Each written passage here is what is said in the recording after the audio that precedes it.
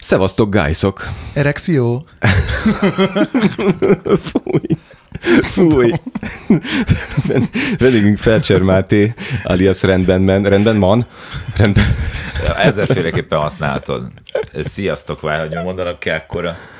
Hogy van? Sziasztok, remélem kisziasztok, császtok, kipicsáztok, elosztok, mondták az elosztók. De mondják azt, hogy csak simán tiasztok. Úristen, ez eddig a legjobb. Ilyen ez eddig a legjobb vendégbeköszödés. Nagyon szépen köszönjük. Figyelj, azért vagy egyébként itt velünk, vagy nem csak azért, hanem azért, mert egyrészt meghívt, ugyan már, bármikor. De hogy július 23-án szombaton lesz új Punani masszív lemez 4 év után. Ami azért, igen. Az meg gombózból is sok, nem? Hát geci sok, igen. Geci sok idő, geci sok munka, és folyamatosan változott ez a dolog, de hát majd beszélünk róla, hogy így... Jó, de jó lesz a lemez? Hát nagyon remélem. Te zenélgetsz még egyébként? Zenélgettek? Hát így próbálgatom, csinálgatom. De az a helyzet, hogy ez egy olyan alakuló folyamat, hogy közben legalább 14 lemez is elkészülhetett volna, és ilyen kiesés alapon cserélődtek a számok, és teljes káosz és figyelemzavar, de valahol a végén, ami most összeáll, az egy ilyen komplexebb dolog lesz. És több lemez jön ki egyébként, ha ezt most beharangozzuk, akkor igazából az a cél, hogy idén van egy hosszú dallistám, és idén decemberig ki kéne pörgetni egy másikat is, azért, mert jövőre 20 éves a zenekar, és akkor föltölteni ezeket a hangtárakat, hogy szeressék, egyék, fossák, hányják, imádják. Nekem például van egy ilyen ötletem, hogy tenni ebben egyet, hogy igen, na most nincs már trombit, az hegedűvel csináljuk, így olcsóbb lett, egyre kevesebbet kell fizetni, de hogy ettől függetlenül igen, és egyébként pont ma írt rám egy harsonás csávó, hogy ő is jönne, aki mélyen harsonázna, de az ugye az nehezen helyettesített. Egy basszus harsona? Ja, az alját hozzá. De az ugye mégse trombita, de egyébként az is kurva jó. De erre jó. Fehér Zoli a hallgatónk írt egy ilyet, kifotózta a Facebookról. Takarítás közben patkánymérget találtam, felbontatlan állapotban. A szavatossági idő lejárt. Az lenne a kérdésem, hogy ezt még kirakhatom? Nem lesz semmi bajuk tőle? Na jó, kezdjünk el idegeskedni.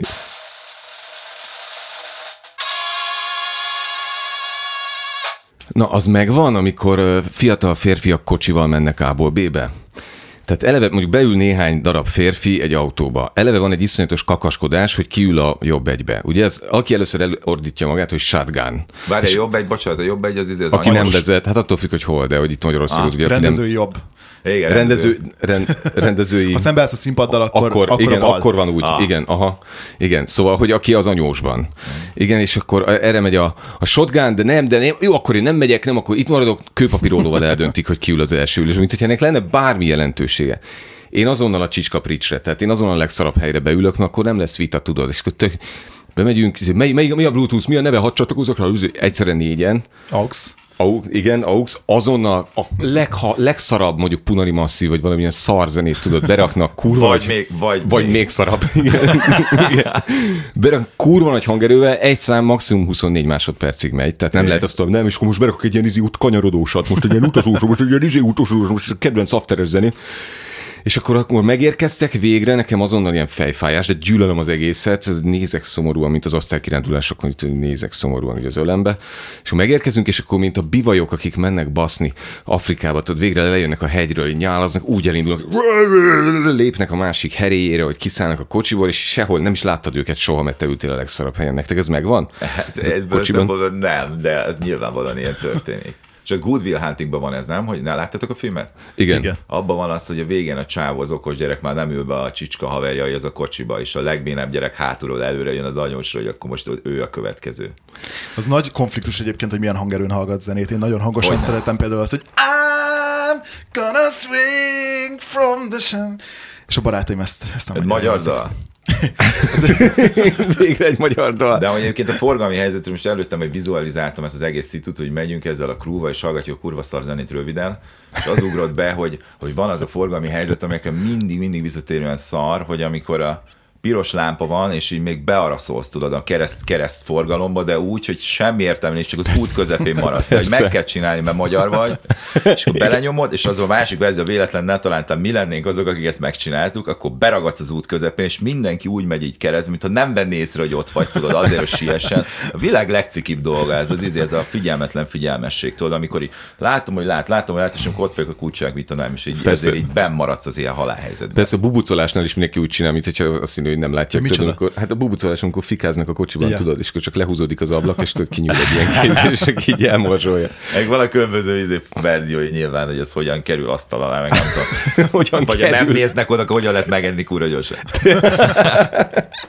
És az a vezető megvan, én ismerek ilyet, mondjuk a családban van egy ilyen, hogy 4-es hangerőn megy a klasszik rádió, és én fölhangosítom 4-esről 5-ösre, és az még mindig ilyen, hogy tehát semmi, és ne légy hakíts vissza, nem tudok koncentrálni. Kurva idegesítő, főleg azért, mert hogy nem, én eleve süket vagyok, és ez van ez a frekvencia. Erre eszembe jutott az egyik haveromnak az egy nagyapja volt egyszer, hogy mondta, hogy szeretne egy cipőt venni, és a papának volt egy Warburgja, és mondta, hogy elvisz minket valami piacra. De hát ő arra gondolt, hogy csak az öreg ad valami lovettát, aztán abból veszünk valamit, nyilván nem cipő lesz bele.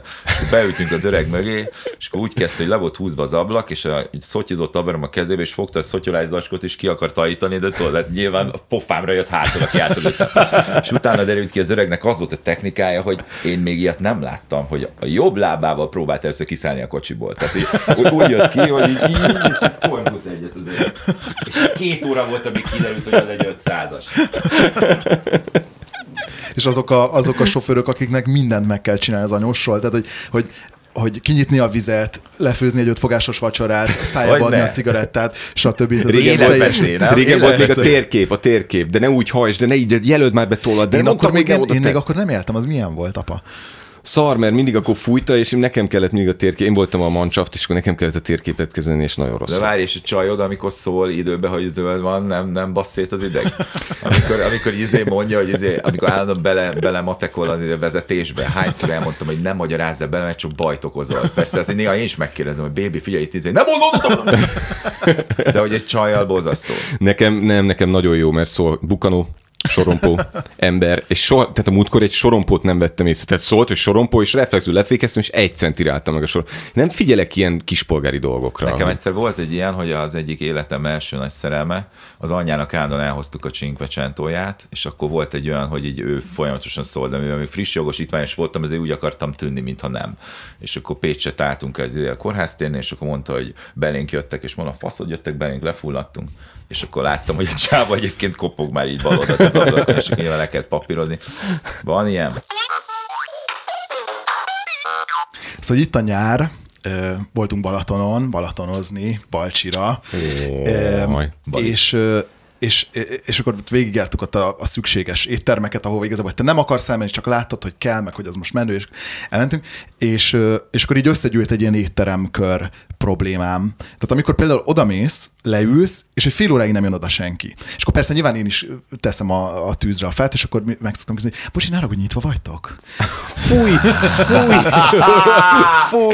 Ezt teljesen bevizionáltam, és így magam elé. Persze. Fúj, te passzívak ide akkor le fogunk tudni esetleg ülni, vagy... De ugyanezen a hangszínen.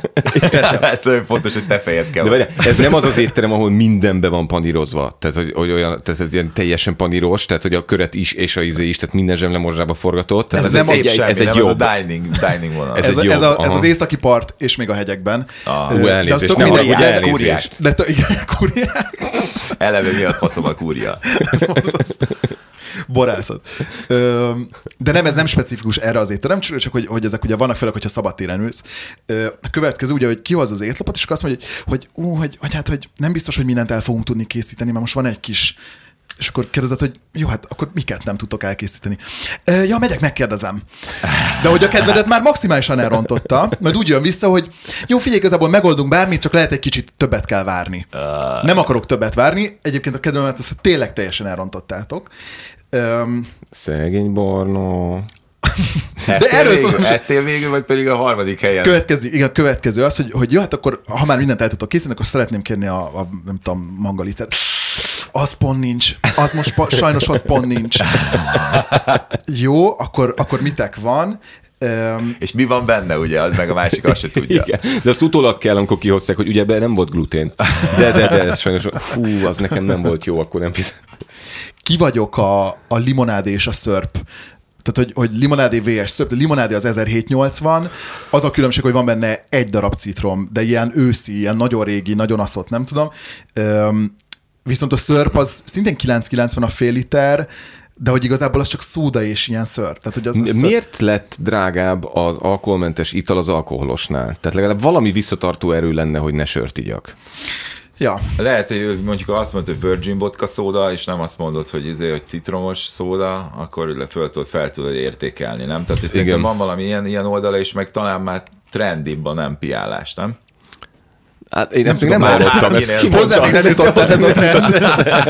Nem, egyébként most az van, hogy nekem azért van problémám azzal, hogy az esti kis fröccsikéje a papának. Tehát, hogy az minden este ott van a kis fröccs. És akkor szóltak nekem, hogy ez gáz. Tehát, hogy nem a mennyiség a lényeg, hanem a rendszeresség. Tehát gyakorlatilag alkoholista vagyok. És képzeljétek el, hogy ki tudom pótolni szamóca szörppel és levendula szörppel, mert ugyanolyan színe van, mint a rozénak. Aha. És ezzel tudom átverni magamat. És akkor most ez megy, hogy akkor este az ugyanolyan jól lehet vele nézni a streaminget. Tehát nem csak az orális fixáció, hanem vizuálisan is kell pontosan. Legyen ugyanúgy nézni. És boros pohárba kell, hogy tegyem. Aha. Tehát az muszáj, és gyöngyözzön a szélet. Tehát, ha nem elég hideg, akkor nem jó, akkor. Tehát muszáj. Meg tudod fejelni még, hogy olyan szódában nyomod, tudod, azzal a klasszik, amivel a fröccsöket nyomja a nagypapa is. Abszolút, de szódagépes vagyok, vigyázz, tehát nekem van a szódagépes csávó, és komposztálok is, nyugi. De amúgy egyébként, amely itt tartunk nekem ebből a kajálásból, ami rohadtul idegesít, az amikor megkérdezem valakitől, hogy szomjas, vagy egy éhes, és azt mondja, köszi, jó vagyok. Hogy ki csak kérdezte azt, hogy vagy, ez minden egyes alkalom, ez nálam minden egyes alkalommal előjön, és hogyha valamilyen van, valamit valakit bekínálok, vagy az jó vagy, akkor mindig rámegyek, hogy ki kíváncsi rá, hogy vagy egyébként. Úristen, én is nagyon utálom. Nagyon utálom. Ez még idegesítőbb, mint az, hogy köszi meg vagyok, de az is nagyon idegesítő, köszi meg vagyok. De igen, jól vagyok, köszi, de ez egyébként anglicizmus állítólag. Meg van egy rossz nyelvtani ízé. Van például az, amikor az időjárásnál van az, hogy valaki azt mondja, hogy azt mondta. Tehát azt mondja, figyelj, holnap esni fog az eső, azt mondta. Ki volt az? Ki mondta neked? Ki az? Ki az ő? R/3, Heidegger, vagy ki? Vagy nem tudom. És mindig így jön az embereknek, azt mondta. Ez olyan, mintha ez így már kőbe van vésve. Utána néztem, hogy mi a különbség a zápor és az zivatar között, de aztán elfelejtettem. De nem értettem mindig, hogy zápor, zivatar. Mi nem csak az egyiket mondani. Egyébként az, hogy a zivatarnál... A zápor rövidebb, és... Nem, a zivatarnál van villámlás, meg mennydörgés. És a zápor meg csak és az nem eső. Az eső az hosszantartó vízhullás. Nem minden, tehát minden zivatar eső, de nem minden eső zivatar, és zápor. Aha. Az egyébként az... Ciklon, anticiklon. A hurikán az meg amikor már szél is beleered, ugye? És Igen. És akkor az ércserme és a nem tudom... Patak ércserme. Nincs olyan. Azt mi játszik? De azt így tudjátok, hogy a telefonon az időjárás applikációban a százalék, az mire van? Erről ilyen vélemények? Na, akkor világosíts már. Most a múltkor azt mondták, de egy TikTok videóban mondták, tehát hogy nem nagyon tudom. Tehát kurva rövid volt. Igen, tehát még nekem is, de kicsit nekem is hosszú volt. Szóval, hogy a meghatározott terület ekkora százalékán fog biztosan esni az eső. De én ezen mire megyek? Tehát én nem tudom, hogy ha 80%-án fog esni, nem tudom, mi a meghatározott terület. Ad 1, ad 2, nem tudom én azon belül hol vagyok. Figyelj, az időjárás, ez egy nagyon jó barátom szerint teljesen EZO-TV. Tehát, hogy az teljesen, hogy sosem történik az, hogy 2 hét múlva tényleg az lesz az időben, hanem így nagyjából ilyen nagyon nagy van a következtetések, mint a történelem kiszámolása kb. És tényleg, hogyha azt mondja valami, hogy tényleg te arra alapozol, hogy egy hét múlva elmész, és megnézed az applikációt, hogy mi van, az 40-szer változik addig. Ezt felejtsük, ez egy rossz szakma. Nem kell menni sehova, ez a lényeg. Meg amúgy meg kb. Mit csinálnak mondjuk itt azzal a 3 darab antennájukkal itt a magyarok szerintetek ahhoz képest, hogy mondjuk a Google már előre megmondja, hogy mi történik, a föld hogyan forog, mi csapódik be, és akkor még mindig vannak ilyen arcok, akik reggelben meg is beállítgatják, hogy is szerintünk milyen csapadék várható, de hogy is. Hát ilyen békákat üzélnek, és felakasztanak ilyen békákat, aztán rángatózik, akkor... Vagy szülésre is jó.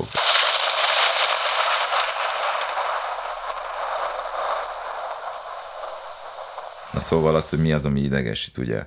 Az van, hogy elkezdtem írogatni középszar, vagy nagyon szar dolgokat, és mindegyik úgy kezdődött, hogy amikor, és közben rájöttem, hogy ami a legjobban idegesít szint, az amikor valaki egy vicces képre úgy kezdi, hogy amikor kettesben. Hogy ennyi fantáziája nincs egy embernek, hogy megpróbálja a szituációba belehelyezni magát, hanem hogy amikor. És akkor nyilván itt az amikornál volt rohadt sok, amit így felsoroltam magamnak, de az, ami talán így szembetűnő volt, hogy a csajoknál, a bugyogóra imádkozásnál, amikor becsicskulok, és végig beszélem az estét, maga ez a hely. De várj, a bugyogóra imádkozás. Nem vagyok elég, nem iszom magam elég bátorra, és már így beviszem a barlangba, és amikor ott vagyunk a tutiba, akkor így, akkor egyszer csak így túl pereg a nyelvem, és akkor így reggelez belőle, és nem tudom, hogy kínomba csinálom, vagy már a végén azért, hogy most már tényleg akarom, hogy elmenjen, mert mégis elméletileg megvolt, mert eljött. Az már elég, ha megdughattam volna, az már elég. Mármint ha a dugásról van szó, mert lehet, hogy én értettem. És akkor a következő van ilyenkor, hogy bebaszva, hogyha elkotyogsz valamit. Az, amit viszont a legjobban utálok, amikor végigmegy egy ilyen éjszakád, és a következő nap felébredsz, és visszacsörögni, hogy figyelj, ezt lehet, hogy nem mégse úgy mondtam meg, egy kicsit megalapozatlan volt ez a vádaskodásom ide vagy oda, és a vége az, hogy semmi értelme nincs, elpattintottál 40 rongyot, feleslegesen hazavittél egy küllőt, és a vége pedig az, hogy magyarázkodhatsz, aztán kiderül, hogy az egyik legjobb haverodnak a csókosa, és akkor így sötét múltat kapirgálunk, és most nekem is előtörtek az emlékképek. Ja, hogyne. Nekem ugye nagy taktikám volt, tehát én ezt megelőztem, és nekem volt az ottalvatás. És az ottalvatás az olyan, tehát hogy először is van az első, az 59 perces randi, amikor elviszed egy teázóba, 59 perc után mondod, hogy neked rohannod kell, és mi, és akkor kíváncsi rád, és csak kérdéseket teszel föl, semmi. Ez az 59 perces randi. Ebből egy nap meg lehet csinálni többet. És aztán egészen 24-et. Aztán a másik, igen, aztán ezt követi az ottalvatás, hogy kap egy teljesen hosszú pizsamát, ezt vett föl, külön takaró, meg mit tudom, és rá sem mész végig. És akkor csak egy órát kell, mert áthívod későn este, megnéztek egy filmet, akkor ugye nem vele vagy, utána még egy ilyen kis fogmosás, nem tudom, lefekvés, reggeli, tehát összesen egy órát vagytok együtt, de ő úgy éli meg, hogy eltöltöttünk 2 teljes napot, és nem akart megdugni. Aha, és milyen izgalmas. Ott alvatás, és harmadszorra ő akar majd dugni. Mennyire egy mocskos, egy számító manipulatív. Csajoma ugyanez volt, azt mondta, hogy már barátnői között itt itt kacsingattak, hogy mi van, kicsi a cerkám, vagy mi lehet, hogy mégiscsak búza vagyok. Nem tudtak eldönteni, hogy mi a szitu, mert hogy elég sokszor elvittem. Közben az van, hogy mindig lejövöm. Hazaérkeztünk, és akkor mindig megtettem azt a kellemes gesztus, hogy azért előbb aludtam be, mint én gondolom. Vagy pedig addig dumáltam, hogy már mennie kell dolgozni. Miről szoktál ilyenkor dumálni? Hát ezt nem tudom. Robot pillanat, de hogy is kérdezgetni kell csajról, mindig a nőt kell kérdezgetni az életéről. És azt mondta a Balog Ádi, hogy amikor egy évig a Covid-ban nem piált, hogy el se hiszed, hogy milyen, hogyha egyszerre fűtesz 4 csajt, és emlékszel mindegyikre, hogy mit mondott. Mert ugye az szokott lenni, hogy 2-szer visszakérdez, és amikor jönnek ezek, hogy de tudod, a édesapám már meghalt, és jó, de erről beszéltünk tegnap, tudod, és esküszöm, végig ott voltam, próbáltam patent lenni, gyorsan reagálni, kimarad.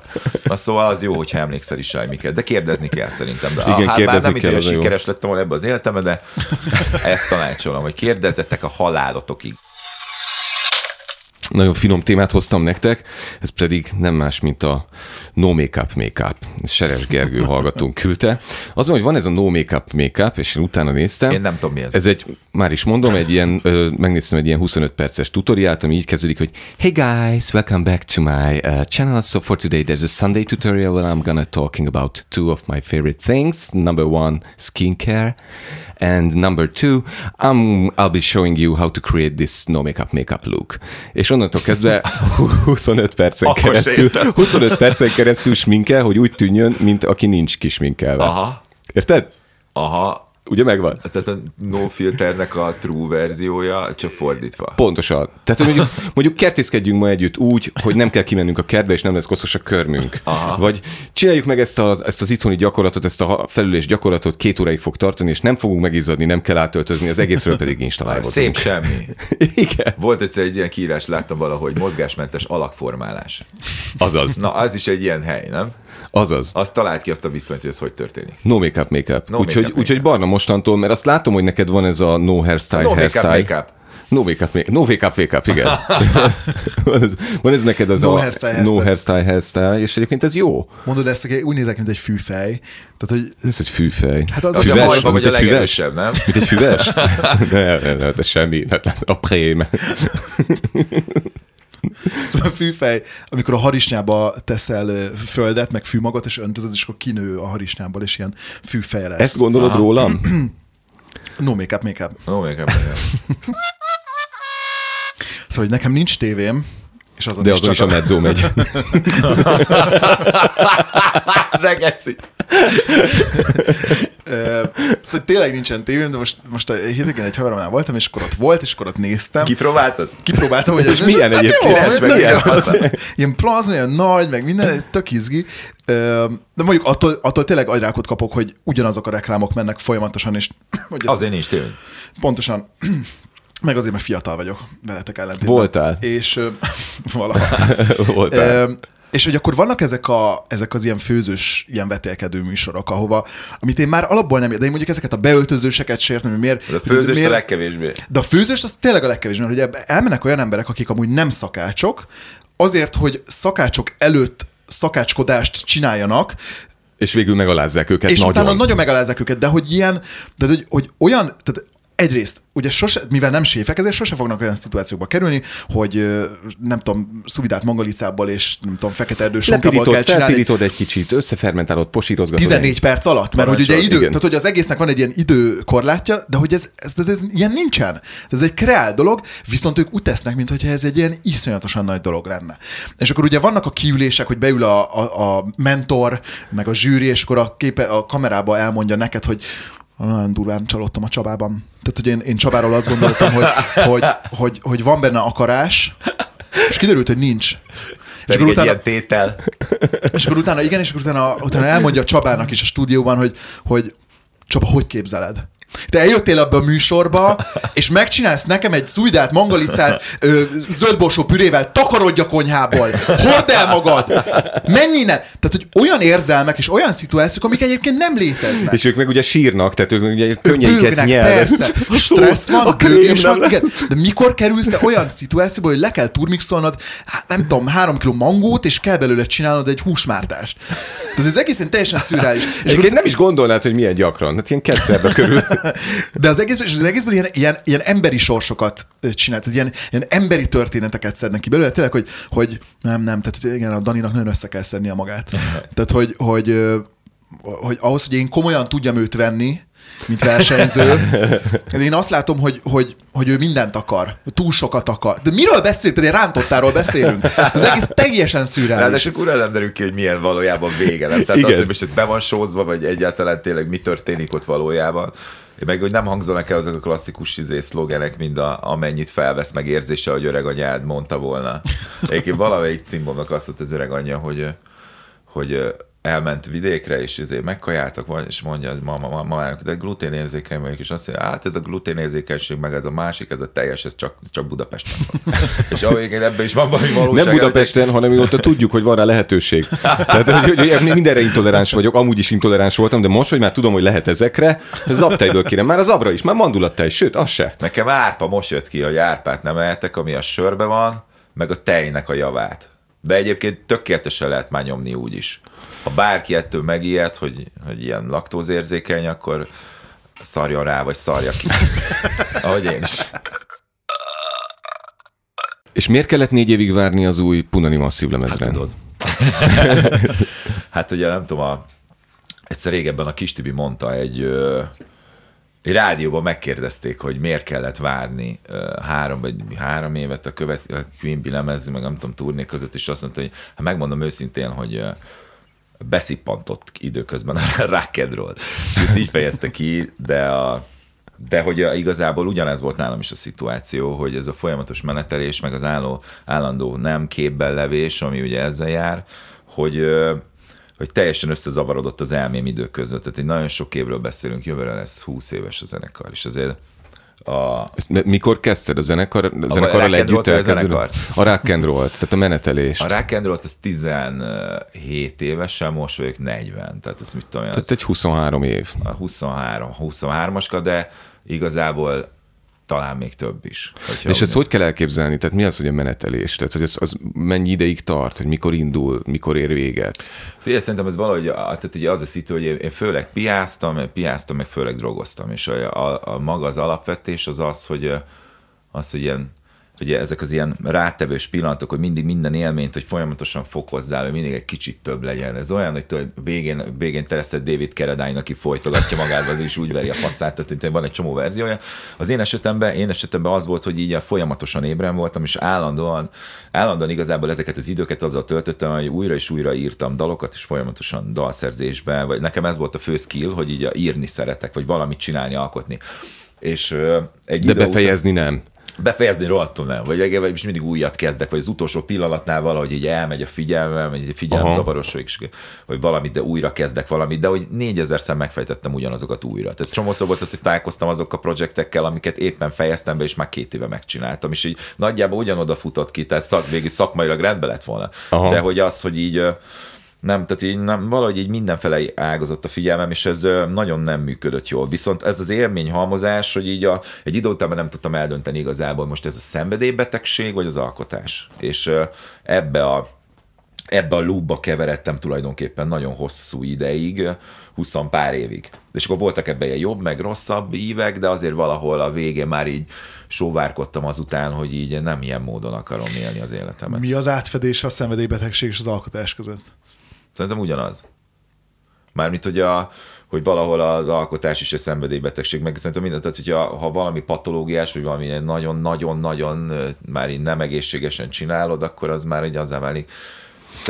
Szerintem az alkotás az így alapvetően egy jó dolog, de hogy egy ilyen menedék nyilván, tehát hogy mit tudom, amikor kis csávó voltam, akkor így oda vittem azt a világomat, ahol így nem érhetett baj. Tehát, és akkor az például ez egy tök jó dolog volt, hogy így volt egy ilyen szuper erőm, hogy akkor van ez a skillem, hogyha írok, akkor így basztathatnak, bánthatnak, elvehetnek tőlem mindenemet, de akkor is ott vagyok, és akkor csinálok valamit, és akkor abban a világomban, sőt, minden szarabb a világ, annál jobb bent a produktum. Oda menekülsz, te vagy a hős, ott legyőzöd a sárkányt, ott megcsinálod, csak te vagy, nem. És aztán, amikor meg jól vagy lakatva, mert hogy már jól élsz ebbe, akkor meg így elszalad veled alól, mert akkor meg nyilván az van, hogy akkor már halmazhatod az élvezeteket, akkor nem a pénztárcád azon múlik, hogy mit csinálsz, és akkor az tényleg rajtad múlik, hogy megölöd magadat, vagy pedig kitalálsz ebből az alagútból. És akkor te egyedül is nyomtad, meg buliszitukban is nyomtad? Figyelj, szerintem én messze az ilyen élbolyba vagyok voltam ebbe a szakmában, legalábbis biztos benne voltam abban a top 3-4 csávóban,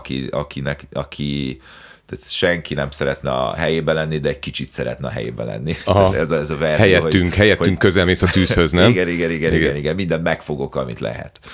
És mi volt az a pillanat, amikor azt érezted, hogy na most már ebből elég?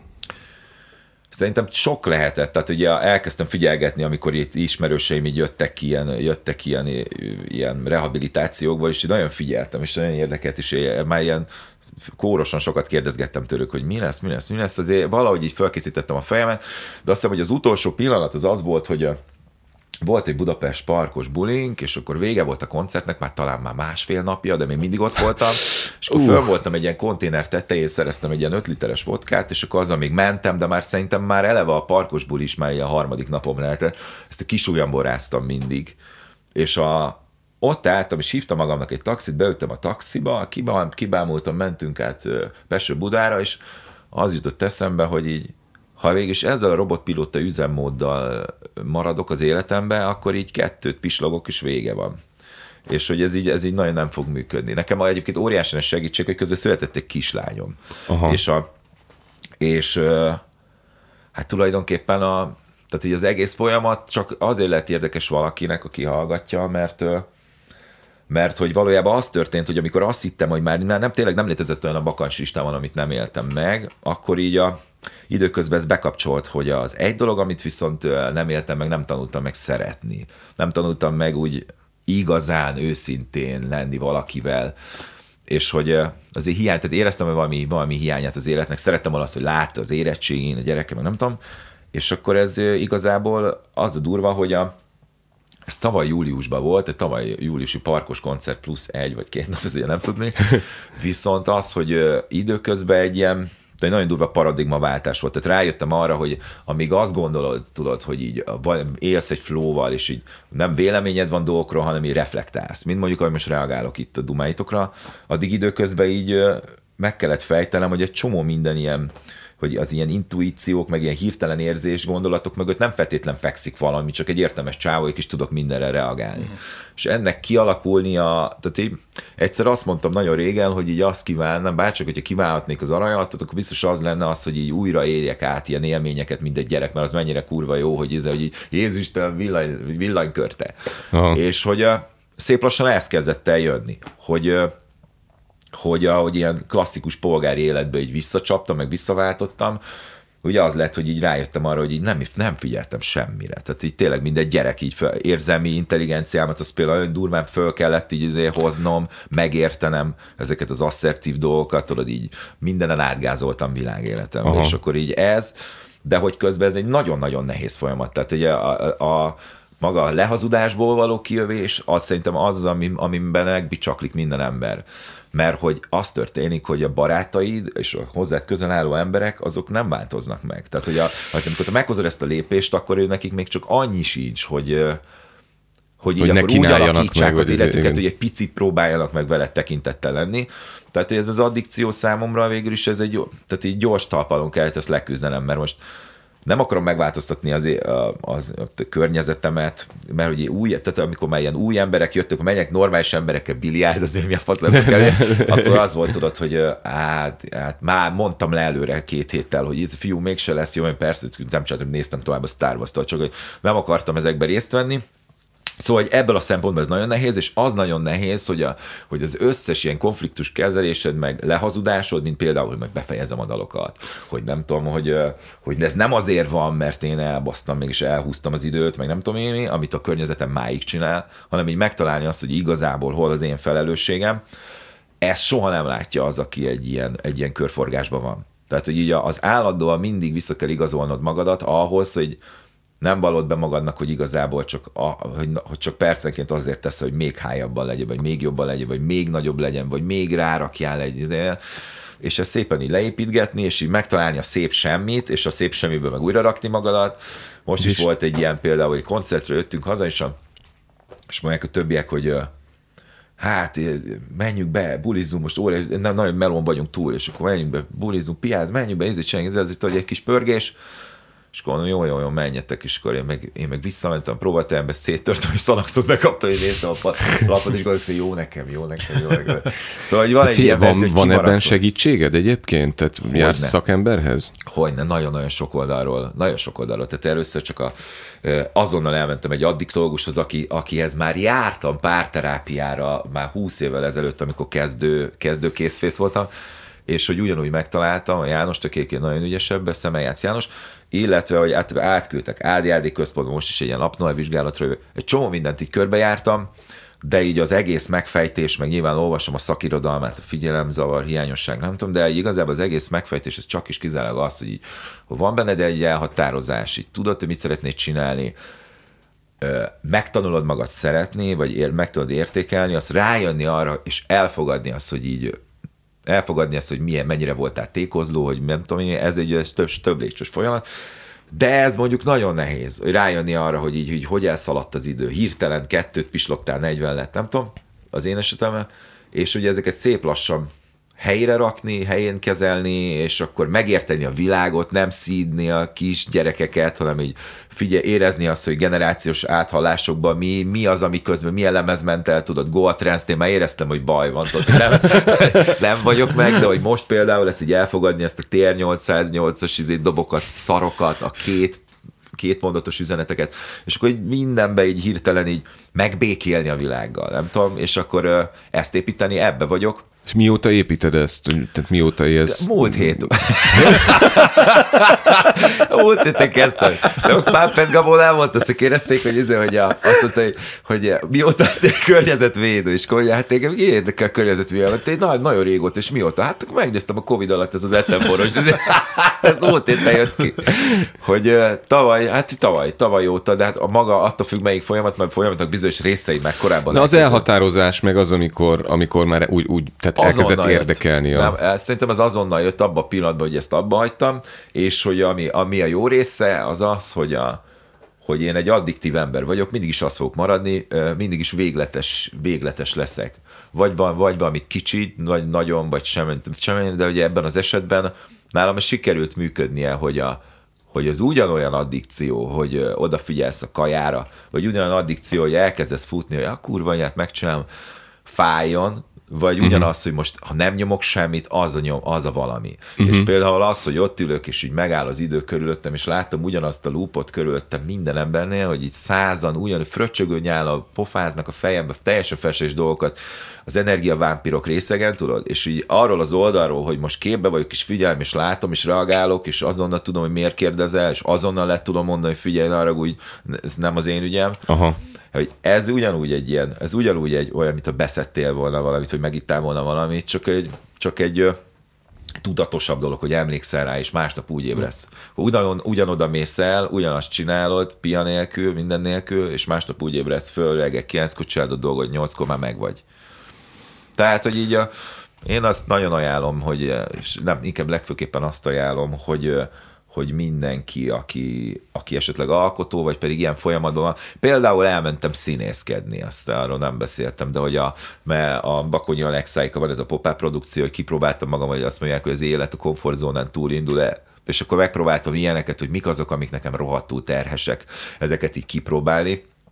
Szerintem az alkotóknál nagyon sok, főleg a világ életében így volt, hogy mindig talán ez az éra, ez a buborék volt az, aki magába szívta mindig a mesterséges dolgokat, meg magába itta, nem tudom, Krúdiék, és akkor ez valahol kijött. És hogy ennek az érának, ugye, és nagyon sokáig nem veszi észre az ember, látod 20 évekig, hogy így valójában mi kíséri ezt, és hogy mi az, amiben torzul már a személyiséged, és mi az, ami már nagyon-nagyon... És előbb-utóbb beszakad a tudatod, mert ahogy idősödsz, már nem viselj el a 3-4 nap felnéteket. És ezt nagyon sokáig húzzák az emberek, és nagyon sokáig tönkre megy az életük, meg a kapcsolataik, ami viszont egy borzasztó dolog, mert hogy az élet az így rohadtul érdekes, és rohadtul jó, csak meg kell érezni, hogy természet. Például ilyen nekem nem volt, hogy megálltam, hogy repcem, mi a faszom, mert repcem, meg büdös geci, sárga, nem tudom.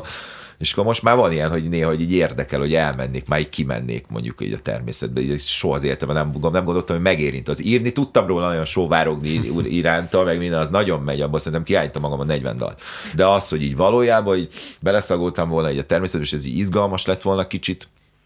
Szóval, hogy mondjuk ezt is a gyereken keresztül láttam meg, hogy a kis kavis.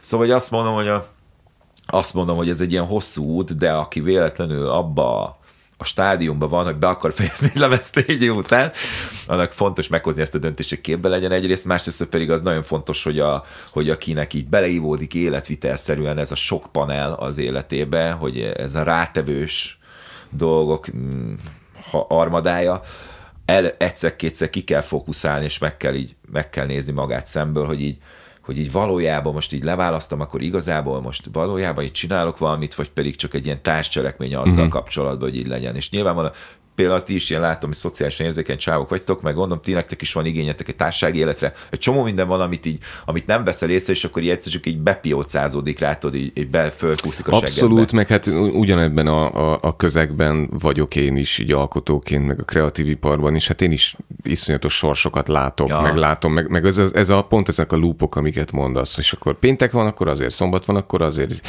Kispéntek is szombat, és vannak az örökös sorsok is, ugye, amikor azt meg, amikor viszed a nagyanyád meg. Mindenkinek van egy ilyen egyéni története, de az nagyon jó, hogy ezt elmondtad meg, hogy köszönjük, hogy ennyire őszintén, és hogy így ezeket a mélységeket is, mert ugye ezt nem látja kívülről az ember, azt tudja, hogy az ország egyik legnépszerűbb zenekara, a frontembere, nagy duma, ismerthető az éjszakával is, a színpadról is, a tévével. Én erről egyébként nagyon nyíltan szoktam beszélni, és amikor bemegyek egy orvoshoz, és akkor elmondom a diagnózisomat, akkor néha egy csöndben vannak, tudod, hogy így akkor most mit vársz, hogy miért nem vagy képben, mondjuk azt mondja, hogy figyelem, zavarom van. De hogy szerintem ez egy nagyon fontos dolog, és amúgy pedig egyáltalán nem ciki, hiszen valahol tehát megvan az oldal is, hogy a francba lehetnék végletes, meg hogyan beszélhetnék dolgokról, hogyha nem élem meg. Tehát ez a legnagyobb lúzerség. Azt nem mondom, hogy most akkor azért tehát akkor most nem szoktam szídni a melegeket, de akkor most ez, hogy ki kell próbálni ahhoz, hogy tud kritizálni, most nem ezt mondom, hanem inkább az, hogy így nagyon sok mindenről az életbe kell, hogy így ütközzél, meg kell, hogy találkozzál ezekkel a pontokkal ahhoz, hogy ezeket a mélységeket, ezeket az amplitudokat megéld. Aztán egy idő után már nyilván nincs rá szükséged. Hát igen, neked, mint művésznek egyébként pont ez a feladatod. Pont ez a feladatod, hogy megéld mások helyett a magasságokat, meg a mélységeket, de hogy közben meg az is fontos, hogy megtaláld aztán a végén, hogy neked mi a fontos, meg hogy neked hogy fenntartható. De az érdekes, hogy azt mondja, hogy a Churchill, hogy mindenki fiatalon liberális, és öregkorára meg konzervatív. Aki a 20-as éveiben nem liberális, annak nincs szíve, aki a 40-es éveiben nem konzervatív, annak nincs agya. Köszönöm. És hogy valahol pedig ezt pont úgy gondolnám, hogy talán pont, hogy fordítva kéne lennie, nem? Tehát pont az van, hogy ahogy okulsz, vagy nem tudom, öregedsz, az a lényeg, hogy mindig legyél a vett és forgóban az egyik oldal. Tehát mindig legyél, aki beszopja, meg aki győz, vagy nem tudom én mi, és akkor így már csak így megérted azokból a példákból, hogy ezekből a szitukban megtalálod magadat, és akkor arra azt gondolod, hogy egyre elfogadóbb vagy. Én azt gondolom, hogy szerintem én inkább befele hajlok. Hogy elfogadó vagyok, és ebben az elfogadásban meg mindenképpen markánsan benne van az, hogy ki is állok azokért a dolgokért, a döntéseimért, meg ami van az életben. Értetek mindenki, ezt értetek teszem. Nagyon szépen köszönjük. Igazán nincs mit. Jó, hát ezután egy kicsit nehéz így visszazökkenni így a magunk kispolgári valóságába, de akkor inkább taplógázzal megyek, nem? Tehát, hogy akkor jövök, figyeljetek, szívecskés komposzt toalett. Most találtam a neten. Mit csinálsz? Hogy mit csinálsz? Igen, szívecskés komposzt toalett. Van ennek egy oldala, fölmész, és ott van, hogy tegyünk közösen földanyáért. Földanya csupa nagybetűvel, földanyáért. És akkor mondom, hogy milyen termékek vannak itt az oldalon. Látod is a képeket. Az első egy szívecskés komposzt toalett, 18 literes rozsdamentes fedeles vödörrel, forgástartó forgáccsal feltöltve, és kerámia vagy rozsdamentes mérőpohárral. Nem tudom, hogy miről szól. Ez egy pici budi, felhajtod a kis ülőkét, alatta van egy ilyen rozsdamentes acélvödör, oda és akkor forgácsot mellé nyúlsz, és ott van egy szívecske alakú kis lyuk, onnan kiszeded a forgácsot, és szépen bedobod, és aztán pedig kiöntöd a vödörre. És ezt ki csinálj? Vagy kinek? Vagy szívecskés komposzt. Ki a célcsoport? Akik nagyon fenntarthatóan akarnak élni, és szeretnének egy vödörbe székelni. De ezt otthonra veszed magad? Ezt otthonra veszed, ezt beteszed a fürdő, ez bele a lakásba. Tehát nem a szabadságtérre vagy valami. Egyébként az néha jó lenne, hogyha lenne. Mondom, hogy milyen termékek vannak még. Van egy ilyen kifinomultabb dizájn, ezt ő úgy nevezi, hogy trón. Trónok harca. Van a kis gömböc. Ez abban különbözik a szívecskés komposztoalettől, hogy forgástartó nélküli alomszék van, avagy eszköz az altesti aromaterápiához 18 literes rozsdamentes vödörrel. Nem tudom, mi az altesti aromaterápia. De rozsdamentes azért fontos. Az nem akkora fontos. Ne rozsdás, hogy amiben szarok. És lehet kapni külön ezt a 18 literes rozsdamentes vödröt. Egyébként még árnyékot nem árulnak, hogy a szélén tudjunk székelni. Igen, de szólóba lehet vinni a vödröt, ahogy érzed. És megnéztem a YouTube tutoriálokat, ahol az úr a WC-n ülve mondja, hogy sok szeretettel köszöntelek benneteket, és ott ül a WC-n. És az van, hogy minél régebb óta néztem ezeket a YouTube videókat, annál inkább van igényem neked. Tehát, hogy igazából nekem elkezdett ezt tetszeni. Hogy van egy magyarán működik a reklám, hogy megkívántad. Ahogy megkívántam, hogy az úr ott ült ezen a trónon. A trónon. És akkor forgács, és akkor úgy, de hogy van ennek létjogosultsága, nem? Hogy... Megfigyeljetek, van ez a sztori egyébként, ami ide vág, hogy mindenki azon parázik, tudod, hogy így mi lesz. Mert hogy így hogyha nem nincs ez a fenntarthatóság, utálom ezt a kifejezést, de hogy a fenntarthatóság ez nem történik meg, akkor tudod, mert ugyanoda dobják be az ez a szöveg. És valójában egyébként azon, hogy én a kicsiknél látom, hogy ez tökéletesen működik. Hogy a gyerekek már így eleve tudják, hogy azok már maguknak dolgoznak. Tehát ez megy, hogy szelektíve gyűjtenek gyomorba, sőt, ég a pofám. Amikor kis csajok mondják, hogy Máté, figyelj már oda, ez műanyagot hova raktad, és akkor jövök a kamudomába, szóval ez van. De hát azért egy trónra csak rájövök a trónra. Szívecskésre. Támogatni kell a kis és közép vállalkozásokat. Helyi magyar. Jön majd az, hogy szexuális segédeszközökbe is bekúszik ez a fenntarthatóság, nem? Hát fogalmam sincs, hogy miről beszélsz. A Barna mindig csöndben van, amikor ilyen altesti aromaterápiákról van szó, a Barna mindig csöndben van. De én már bevásároltam, az a helyzet, szóval én már használom.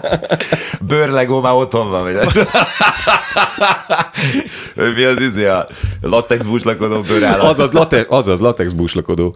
Ezek nagy, biztos, de nem műanyag fenntartható, lebomló műanyagból. De ez egy hosszú távú és generációkon átívelő, tehát ezt öröklik majd a gyerekek. Meg közben van egyébként családi búslakodó, ahol többen ültek be búslakodni. Lehet, hogy az van, tudod, hogy azt mondják, hogy igazából az a környezetvédelem, hogyha megveszed az első kocsidat és hajtod az életed végéig, akkor igen. Lehet, hogy ez ugyanúgy működik vibrátorokkal is megjelennek. Abszolút. Például a fa vibrátor, és akkor az így az ükanyától, ami jön, és akkor mindig családra száll, ezeket így visszük tovább, mind a nevet. Múltkor láttam egy ilyen Facebook posztot, akartam is hozni, de aztán úgy hogy nem vagyok ennyire gusztustalan, de akkor most elmondom, hogy egy vibrátort valaki egy ilyen bugylibicskával megpróbált kifaragni, hogy legyen kisebb a makja, és utána berakta egy ilyen csoportba, hogy nincs-e valakinek olyan csiszolópapírja, amivel szépen nagyon érdes. A pontos kidolgozás véget. Zseni. Kornak megfelelően lehet hegyezgetni.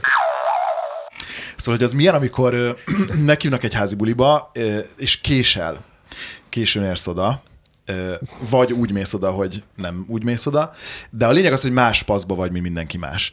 Ez történt a hétvégén, azért vagyok ettől ideges, már az utcáról hallottuk, várjál, hogy... De Balatonra fölfele. Nem, Balatonra lefele. Te érezted magad jobban, mint a mások, vagy ők érezték magukat jobban? Mert hogy én későn értem le, mert hogy távozhatatlan előnyük volt. Igen, tehát mire megérkeztél, az már egy... Podcast felvétel után indultam, tehát miattatok. Szólít a kötelesség, és már az utca végénről szólt az, hogy zene! Tánc! Jó, ez ritmus! Láz!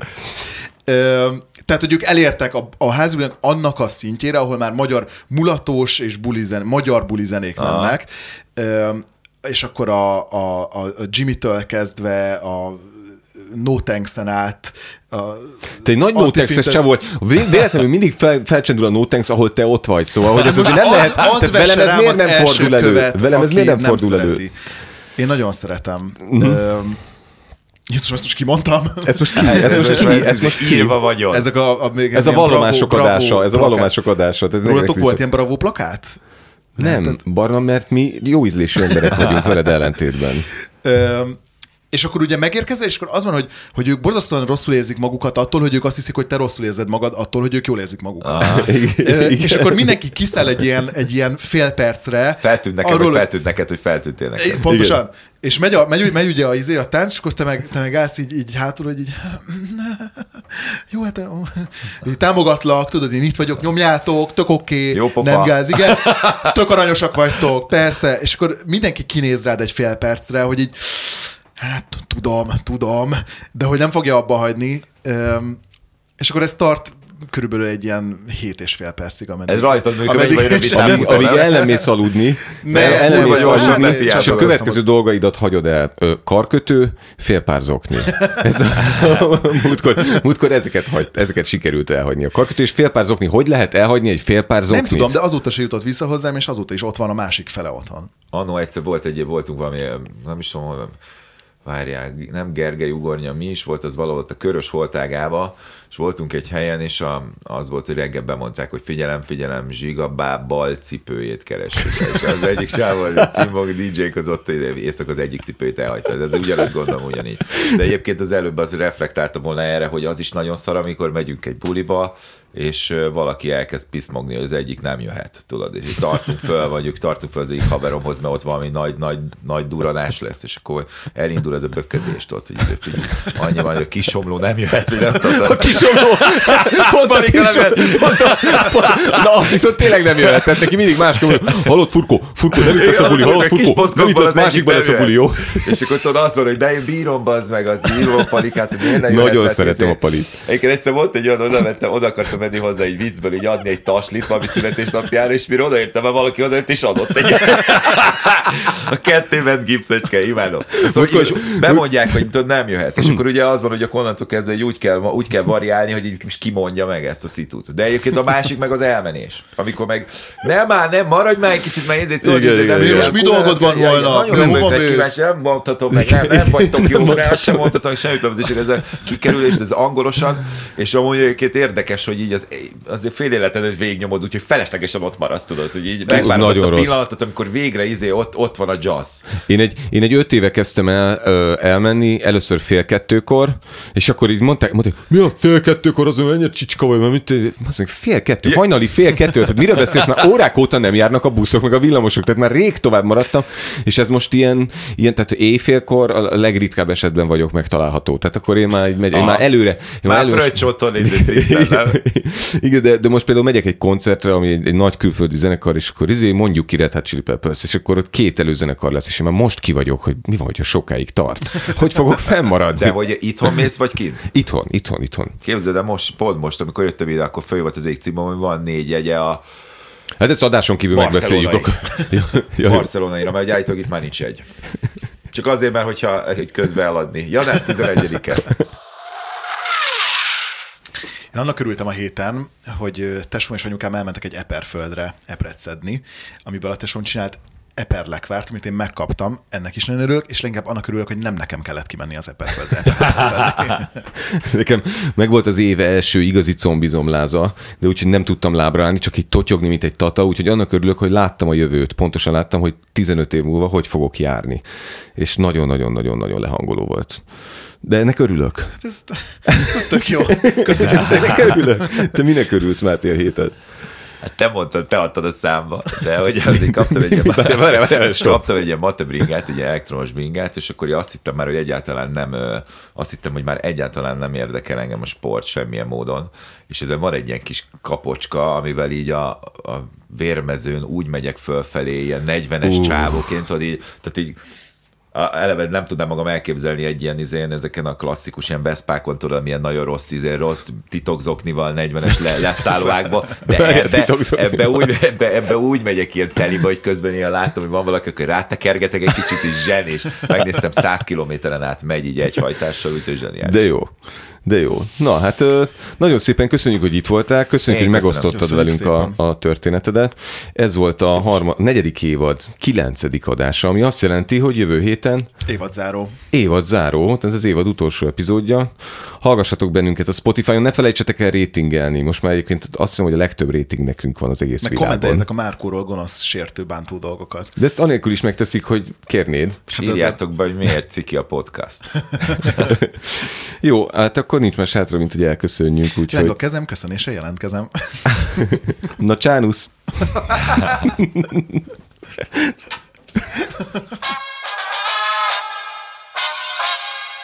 A műsor a Béton partnere.